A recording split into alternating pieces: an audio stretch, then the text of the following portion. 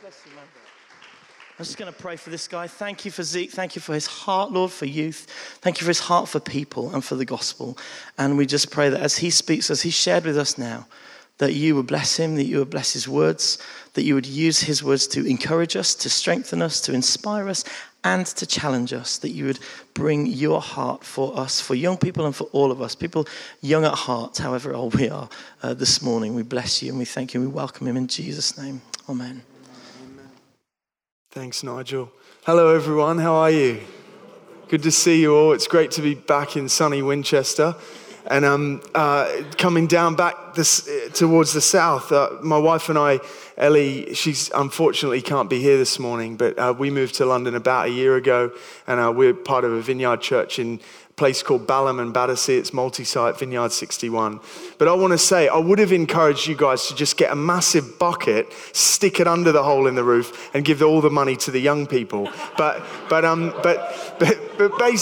I'm so blessed to come to a church that really, really believes in young people. I know Nigel and Joe's heart, and I know that they love young people. They've always had a passion for young people. And I'm very grateful to come and visit a church that really, your heart is to put young people and children at the center. And you know, they're not the church of tomorrow. They're the church of today. Because if you think of them as the church of tomorrow, you might just forget to invest in them today. And so these guys, they're carrying the baton. They're already doing it. They're already under all sorts of pressures and strains from the world. And so we need to get behind them and get alongside them, because they're the future of the church, but they're the now of the church. And so it's an honor to be with you. I'm not really going to talk that much about DTI. It's amazing. Encourage the youth to come. It's in Stafford. It's an honor to be a part of this. We've had Soul Survivor recommend us and give us a big push over the summer. We're believing for 5, maybe even 6, if we can push it, 1,000 young people. Please pray for us. Young people of this nation have got loads of stuff going on in their lives, and we believe that the best thing for them to do is to know Jesus and know their identity in him, because they're being pulled, pushed from every angle, more than we were growing up, more than I was, more than many of you were. And so I want to talk to you this morning about the new reality that we have in Christ. I wasn't always a Christian. In fact, none of us were all Christians. Have you ever met someone and they say, oh, when did you become a Christian? They're like, oh, I've always been a Christian. Yeah, maybe you would say that. I've been a Christian since I was born. Well, that doesn't work. We have to make a decision to follow Christ. Everyone has to make a decision to put him number one. There's many things that we can put number one, but there's a point in our lives where we decide to put Christ first. And so, like I said, I wasn't always a Christian. My number one thing growing up was football. Any football fans in the room? The rest of you, sorry, football it rules. It's the beautiful game. It's, anyway. So I love football to the extent I'm embarrassed to say that about in my teenage years, I actually, the most important thing in my life was football. It wasn't like I wasn't chasing after girls or like whatever. I just love football. And embarrassingly, I used to take a football to bed with me, put it at the bottom of come on. I used to put it at the bottom, like where my feet were, tuck myself in, tuck the ball in, and just say, good night, ball. And basically, I believed that if the ball was at my feet, as I dreamed and as I slept, I would wake up being better than I went to bed at football. So I was clueless, but the number one thing for me was football. And so I grew up in the church. My parents were Christians. And so I knew about Jesus. I knew about the Christian faith. But I realized at the age of 16 that you can live your life having Jesus in all sorts of positions, but unless we have him in number one position, we'll just live an average Christian life. We'll be half-hearted. We won't be all in. We won't be all committed to him. And so I decided at 16 to make Jesus number one. And I'm not going to stand here and say my life got dramatically better. Challenges came, as they always do in life. But what I do know is that I experienced a new reality in Christ. And this is what the passage we're going to read today, and what I want to talk about is the new reality that we have in Christ. And so if you've got your Bibles, you can turn with me to 2 Corinthians chapter 5:17. If you've got to turn them on, you can permission to get your phone out. Be better if you bought a paper copy. There's some in the back, I think, but the passage is going to be on the screen there. And so I'm going to start reading 2 Corinthians chapter 5, verses 16 to 21. It says this: "So from now on we regard no one from a worldly point of view, though we once regarded Christ in this way. We do so no longer. Therefore, if anyone is in Christ, they are the new creation has come. The old is gone, the new is here. All this is from God, who reconciled us to himself through Christ and gave us the ministry of reconciliation." That God was reconciling the world to himself in Christ, not counting people's sins against them. And he has committed to us this message of reconciliation. We are therefore Christ's ambassadors, as though God were making his appeal through us. We implore you on Christ's behalf, be reconciled to God. And then Paul, the writer of this letter, he finishes by saying, "And God made him who had no sin to be sin, so that in him we might become the righteousness of God." Now, I've got a funny accent. I'm originally from Australia. I came over here, I was going to say 2,000 years ago, but that's I don't know, I'm just so used to, 2,000, Jesus came. Anyway, I came over here that is random, isn't it? I came over here about 15 years ago, one-way ticket, pursuing a football career. Long story short, it didn't happen. And I got involved with young people. But what I realized about different things is that as I read the Bible, I started to read what happened to people when they came to Christ. And what happened is everyone you read about, their lives changed. They experienced a new reality.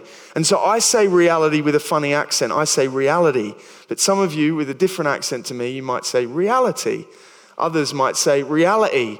But we can all say with an Aussie accent, reality after 3. 1, 2, 3, reality. That's what I want to speak about. So Paul is saying if anyone is in Christ, they're a new creation. That's one of the first things he's saying. But Paul, he wasn't always a Christian. In fact, Paul hated Christians. He spent a chunk of his life trying to get them in prison or kill them. He was against the Christian faith. He believed in a God, but he did not believe that Jesus was the Messiah. And so he did all he could to shut out Christianity. And then one day he had an encounter with Jesus. Many of you might know about it. If you haven't, read Acts chapter 9. It's as Paul is on the way to capture Christians, put them in prison or get them killed. He has this encounter with Jesus. And Jesus confronts, before he was called Paul, Saul, and says, "Why are you persecuting me? I am Jesus." And Paul has this experience, a physical experience, but a heart experience where he changes and he experiences a new reality. And so Paul says a few things about this new reality in this passage. The first thing he says is if anyone is in Christ, they are a new creation. The old is gone, the new has come. And so in Christ, what we can understand is that we're new creations.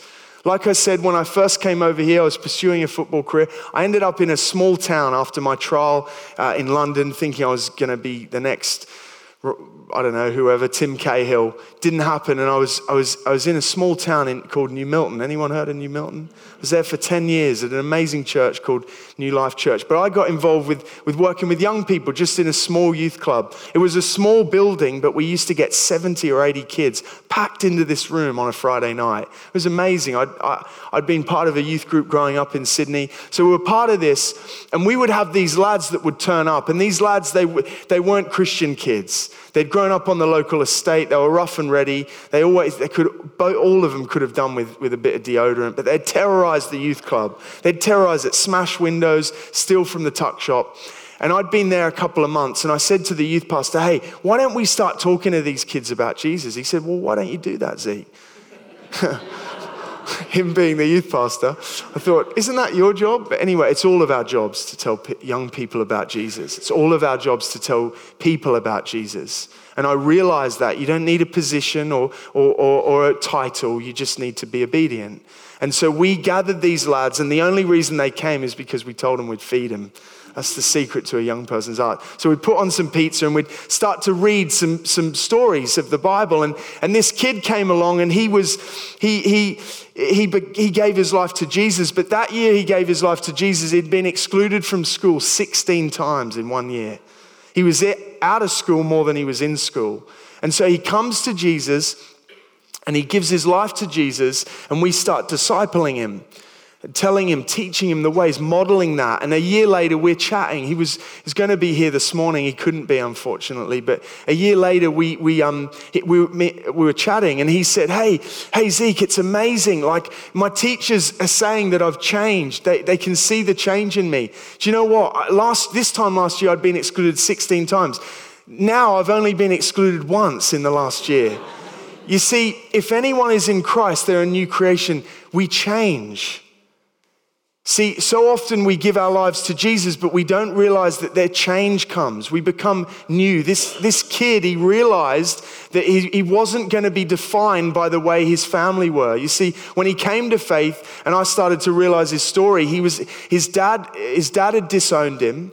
His mum was the local drug dealer, and his stepdad was currently in prison. So this kid had loads of stuff going on, but his life was changing because he got this stuff. And so often as Christians, we sort of say a prayer, or we think we're in, but we're not necessarily living in the ways of Jesus, the new reality.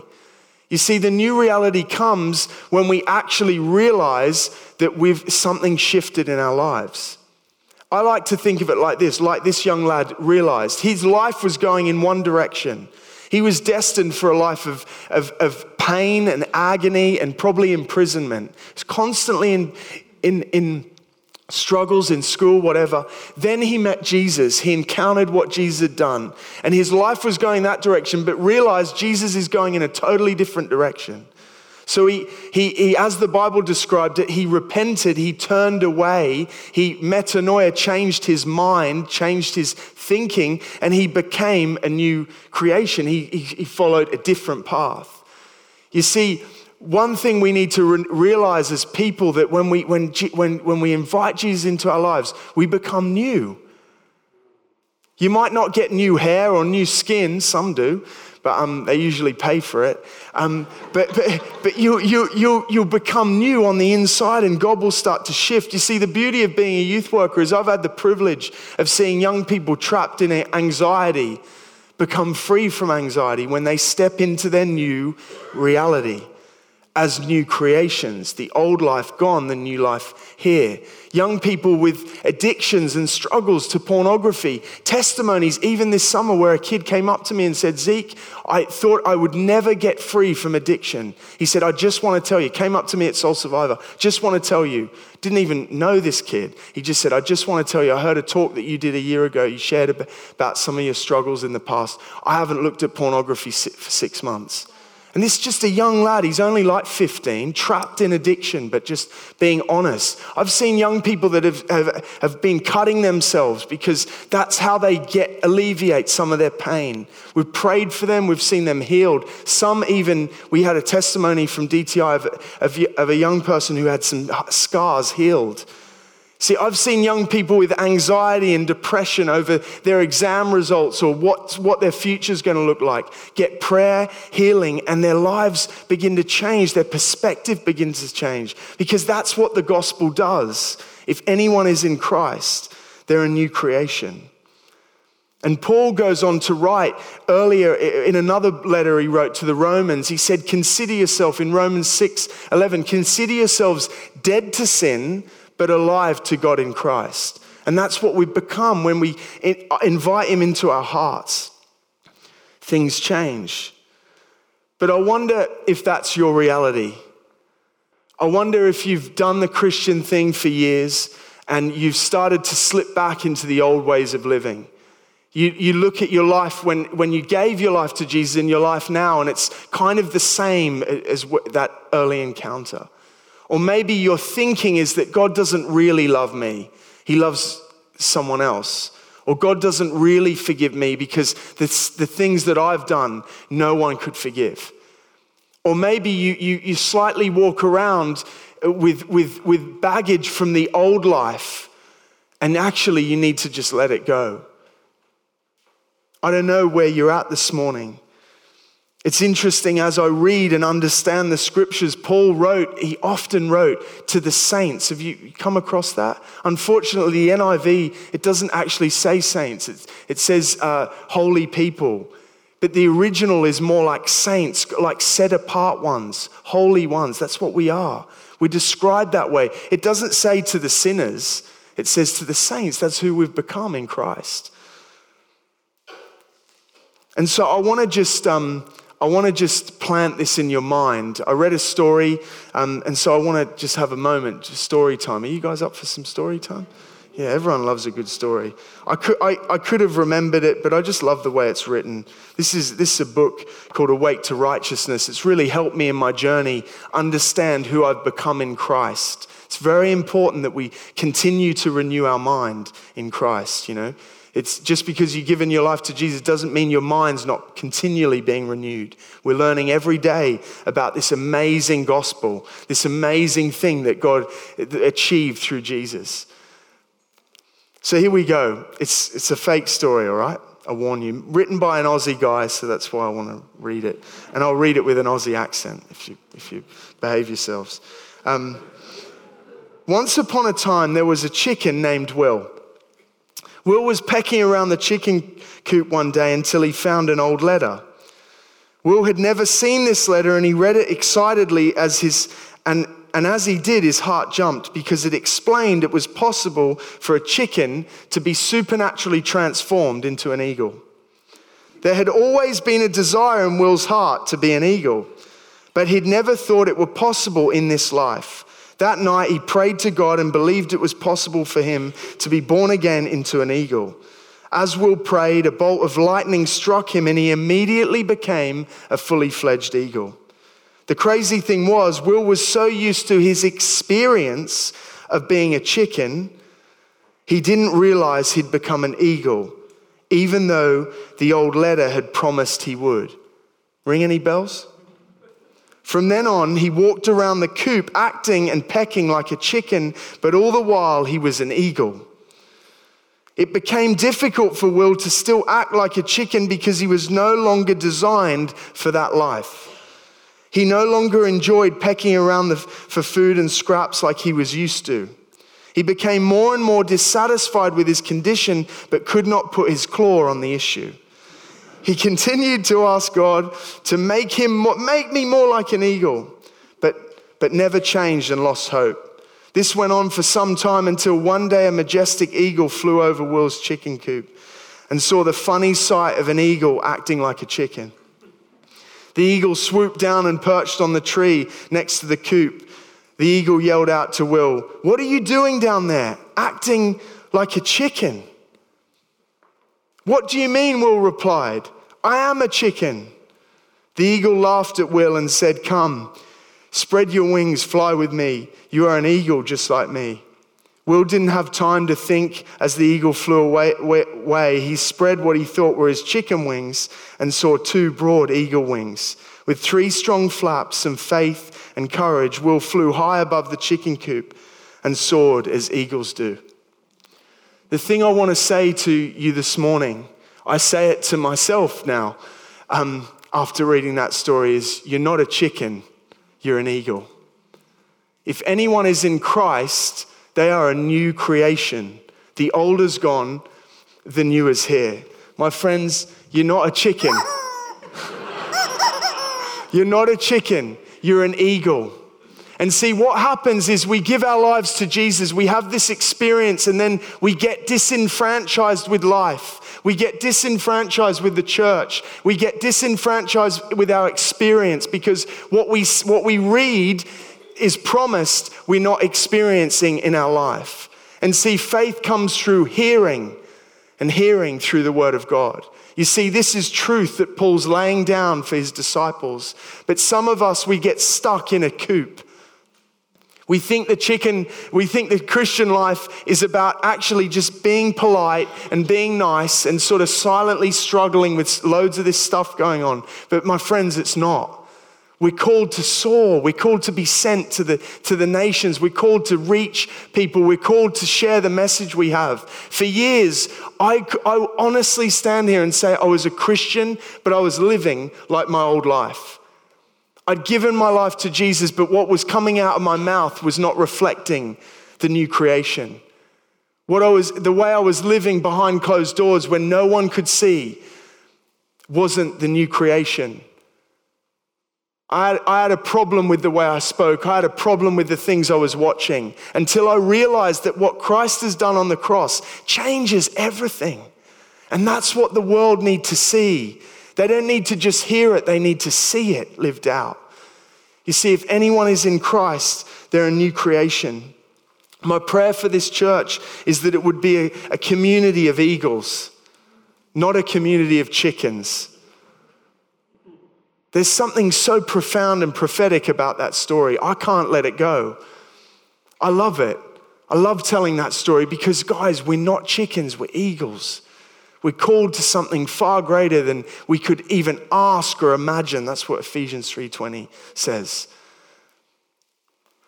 So Paul goes on. He goes on to say what else is our inheritance. He goes on to say what else we have in Christ. The second thing he says is that we're ministers of reconciliation.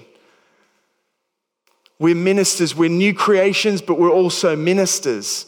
So many people wouldn't think, maybe you don't think of yourself as a minister. Well, you are this morning. Appointed, anointed, bless you, thank you, Lord. You're ministers. You're a minister of reconciliation. Years ago, I came to England, a long flight, over 24 hours. It was painful. I'd never been on a plane before. I was 18 years old, just on my own. So I get off, have a sleep, wake up in the morning, no one's in the house because they'd all gone to work. I was like, okay. So I went out for a walk. And I thought, being an Australian, let's say hello to everyone that walks past. And so I was walking down the street and I was getting ready to say hello. And there was a lady with her dog and I was just about to say, she goes, "Hi, all right. And walks off. I'm like, oh my goodness, all right. Is there something wrong with me? Am I all right? Do I look all right? Hair all right? I don't know. Anyway, I was confused. I kept walking on. And then I saw a guy coming to. I thought, okay, well we'll have a good chat. And he goes, "You all right, mate? All right, mate," and just walked on. And by this time, this happened a number of times before I got back to the house, and I was very, very confused. I'll be honest with you. I was like, man, am I all right? Like, what is wrong with me? But then the people I was, oh no, that's how people, they check if you're all right. It's like you guys would say, "G'day," or "How are you?" or whatever. I'm like, oh, okay. You see, I realized something quite profound today as I took that experience and applied it to what I was reading in the Bible. We've been made all right. I'm all right. Are you all right? Because that's what we say now, don't we? We say, "You all right?" I'm all right, all right. That's what we mean. You see, as in Christ, we've been made right. And so he wants to send us into the world, into wherever we are, our workplaces, our schools, our communities, wherever we are, with a message that we've been made right. Are you all right? I'm right with God. Are you right with God? More and more, just on the street. I was talking to my postman the other day. I said, "Are you a believer? Are you right with God?" And that was an interesting, he ended up preaching to me. It was fantastic. I got saved again. He was brilliant. But, he was, but it's fun to just ask people. Just ask people. You get a sense. Hey, what do you think about Jesus? No, it's a bit random. Do you ever pray? Should be just normal. We're ministers of reconciliation. We've been made right. You see, if we don't realize we're not chickens, we're eagles, we won't live like we're right. We've been made right with God. Are you all right? You see, what a privilege to be sent into the world, being made right by Christ as his people. We go to minister that rightness to people. We go to minister that rightness. And I think sometimes the church forgets that they've been made right. What a privilege that we carry a message that we get to live and we get to share and proclaim. We're ministers of reconciliation. A minister of reconciliation, quite simply, what does it mean? It means I'm right, are you all right? I point to Jesus with my life. He's the one who made me right. Before I met Jesus, my life was a shambles. I was interested in myself. But then I locked eyes on Christ and he gave me a whole different perspective. I wonder how you share your rightness with others. You're a new creation. You're a minister of reconciliation. And guys, before I move on, please don't read the Bible and insert things yourself. You ever done that? Don't read it and think, oh, that's for the special people. We do this, don't we? Oh, I'm not a minister of reconciliation. I didn't go to Bible college. I don't read my Bible enough. If Paul wanted to say that, he would have said it.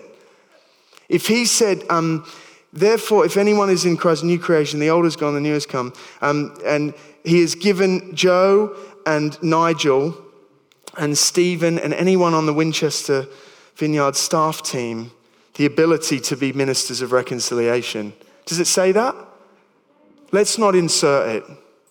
Let's not discount ourselves as children of God. Let's not discount ourselves. The final thing, how do we become ministers of reconciliation? How do we become how do we step into this? We realize the final thing that Paul says is that we are ambassadors. Do you know how you become a minister of reconciliation? You recognize that you're an ambassador for Christ. And an ambassador is someone who represents Jesus wherever they go, whatever they do. Amen. So guys, you're ambassadors. Again, anointed, appointed, you're ambassadors with what you say, with what you do. We had a young girl, story came through from DTI. She'd gone to DTI and then we had a small event, DTI Nano. We did one here a few years ago, last year, I can't remember now. We did another one in Nottingham.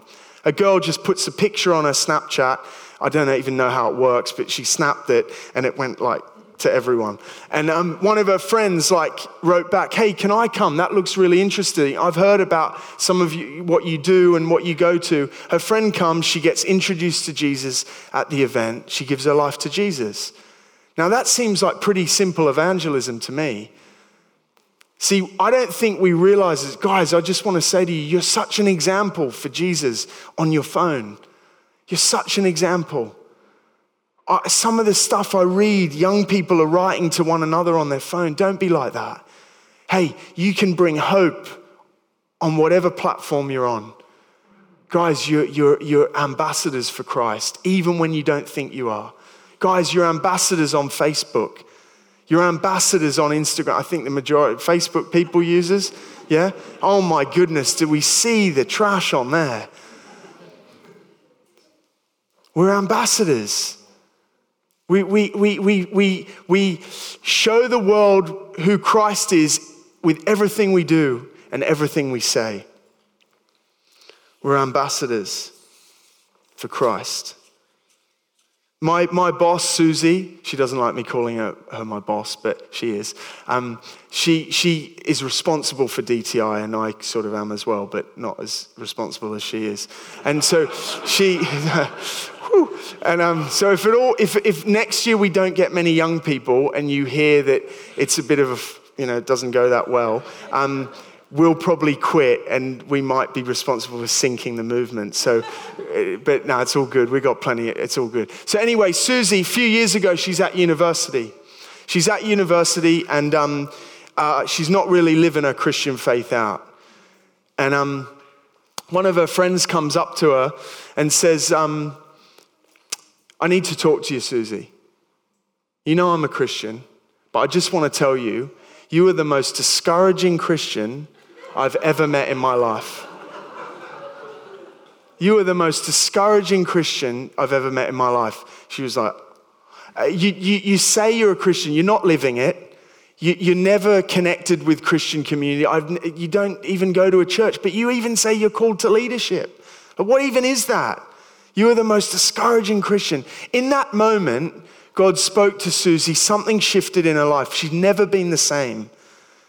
See, sometimes we can think we're a Christian. We can think we're moving towards God. We can think we're doing our thing, but we're actually not.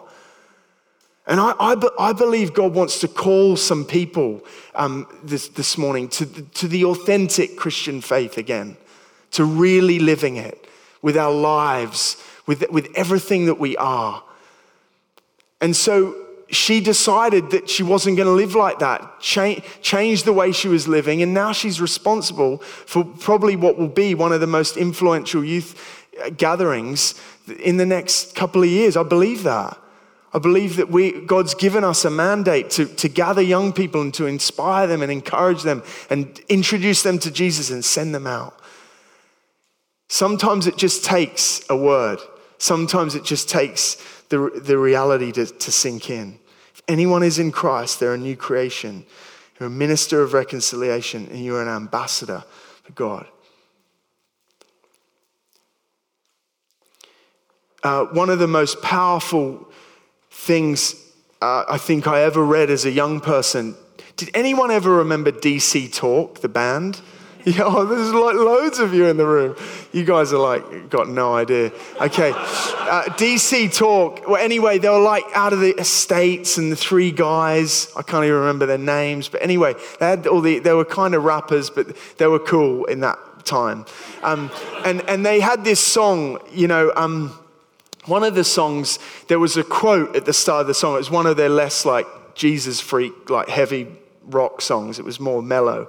And the line was just, I don't know who it was, but it's a quote from someone famous that said, that, I've forgotten the quote. Here we go. The greatest single cause of atheism in the world today is Christians who acknowledge Christ, who acknowledge Jesus with their lips, walk out the front door of their home and deny him with their lifestyle. That is what an unbelieving world finds simply unbelievable. I remember reading that as a young person and making an agreement with God. God, I cannot live, if I'm going to be all in for you, if I'm going to give my life to you, if I'm going to make you number one, I don't ever want to have anyone think of me like that. Not because I'm afraid of what others think, but because I want to give my whole life to you. And I want everyone to be able to look at my life and see you, Lord. I want my life to point to you. Guys, we're called to be ambassadors for Christ. We're called to be ambassadors of Christ. And some of you, God's stirring you up again. Don't forget the dreams that God put in your heart. Don't forget the things that God's called you to. Never forget it. Never forget it. I want to finish with a story and then I'd love to pray for you. You see, this passage has actually been the most significant passage that I've been reading for the last few years. You know when you get a Bible verse or you get a passage and you just hang on to it because it's so much truth? This is the truth about us. We're new creations. We're ministers of reconciliation and we're ambassadors. We get to take this message to the world. So, like I said, my wife and I moved to London a year ago. And I always have a heart for what's going on with young people in cities and in towns because I just care about young people. I've got that burden. I can't get rid of it. I tried once. Anyway, that's another story. And so I heard that there was an estate like less than 2 miles down the road from where we lived where there'd been 3 murders in the space of 7 months. And all those murders were by young people, young men under the age of 25, around that kind of scene. Some of them, one murder there were even young people involved in this. My heart instantly broke when I heard this and I thought, man, this can't happen. Someone's got to get involved. Someone's got to pray on that estate, whatever. So I gathered a few friends. I said, let's go hang out on that estate. Let's see what God wants to do because we're ministers of reconciliation. We're ambassadors, right? We have a message that is powerful and the world needs to know. And so for the last year, we've just been going, not every week, but pretty consistently, we've been going there, praying, just talking to people. But one of the first weeks we went, we did a bit of treasure hunting. We sat in a cafe on the estate. We just started to wait on God and pray and ask the Holy Spirit to speak to us. And we would write down words on our phones and then we'd share them with each other so that we would have proof if we said something and it was right for someone. Anyway, we're praying and I get this impression that there's going to be a person with a big winter coat on, a furry collar, and that they had a son and their son was going through a really tough time, but God wants them to know that he knows about their son and he knows about their situation. So I've just finished telling them, a lady walks into the cafe, big coat, furry collar close around her neck. And I'm like, oh, here we go. And my mate says, that's her. You got to go talk to her, Zeke. You got to go tell her what. And I'm like, oh man. So anyway, this lady, she had glasses on, she was on the phone, she was quite loud. I was a bit intimidated. We're always intimidated often when God speaks to us. So anyway, I approach this lady and I say, excuse me, this might sound a bit random, but I think God might want to say something to you. She's like, eh? I'm like, are you on the phone? She said, yeah, what is it? And I'm like, hey, I can see that you have a little son, but I feel like God might be saying you've got another son. And she's like, right. And he's going through a really tough time, and God wants you to know that his hand is on your son's life and on your life. She's on the phone. She goes, babes, I've got to call you back. And so she hangs up the phone, and I can see a tear coming out of her glasses. She says, how do you know this? I said, like I said, I'm a Christian, I'm a follower of Jesus. I believe he speaks today. And do you know him? Are you right with him? And she said, she just tears flowing out of her eyes. And she says, I don't know how you could know that. I do have an older son. He's in prison right now. He's being bullied in prison. I'll worry about him every day. So we just have this beautiful moment in the middle of the estate, 5 meters away. What happened? There was a murder there a few months later. See, we're ministers of reconciliation. We're ambassadors. We come to bring hope in a broken world. So I said, hey, could we pray with you? She said, yeah, I'd love that. She just puts her hands out in the middle of the estate. We just hold her hands. We start to bless her. Lord, bless this woman's life. She's just crying. She's saying thank you. She said, it was so sweet. I've been in touch with her. She said, can I just give you my number? Because any time that you get a word or you get some verses, could you just text me? Because it's hard, like life's hard. You see, I don't know where she's at. She said she had a faith. I don't know, but we're there to sow seeds. We're ministers of reconciliation. We're ambassadors for Christ. And guys, God is stirring up his church. He's stirring up his church not to just be in here. I love that we're in here, but we must be prepared to go out. It's the only way the world will get the message. Let's not hold it tight. And so I want to pray. I want to pray for you guys, but I must do this. I want to invite, if there's someone in the room or anyone in the room who actually needs to give their life to Jesus, start this journey to say, God, I want to make you number one, or you want to recommit your life. We could do this on the back. We could do this slyly, but I just want to publicly invite, if there's anyone in here, I just want to give a moment. I'd love for you to just stand up and come to the front. Maybe you need to give your life for the first time, or you need to recommit.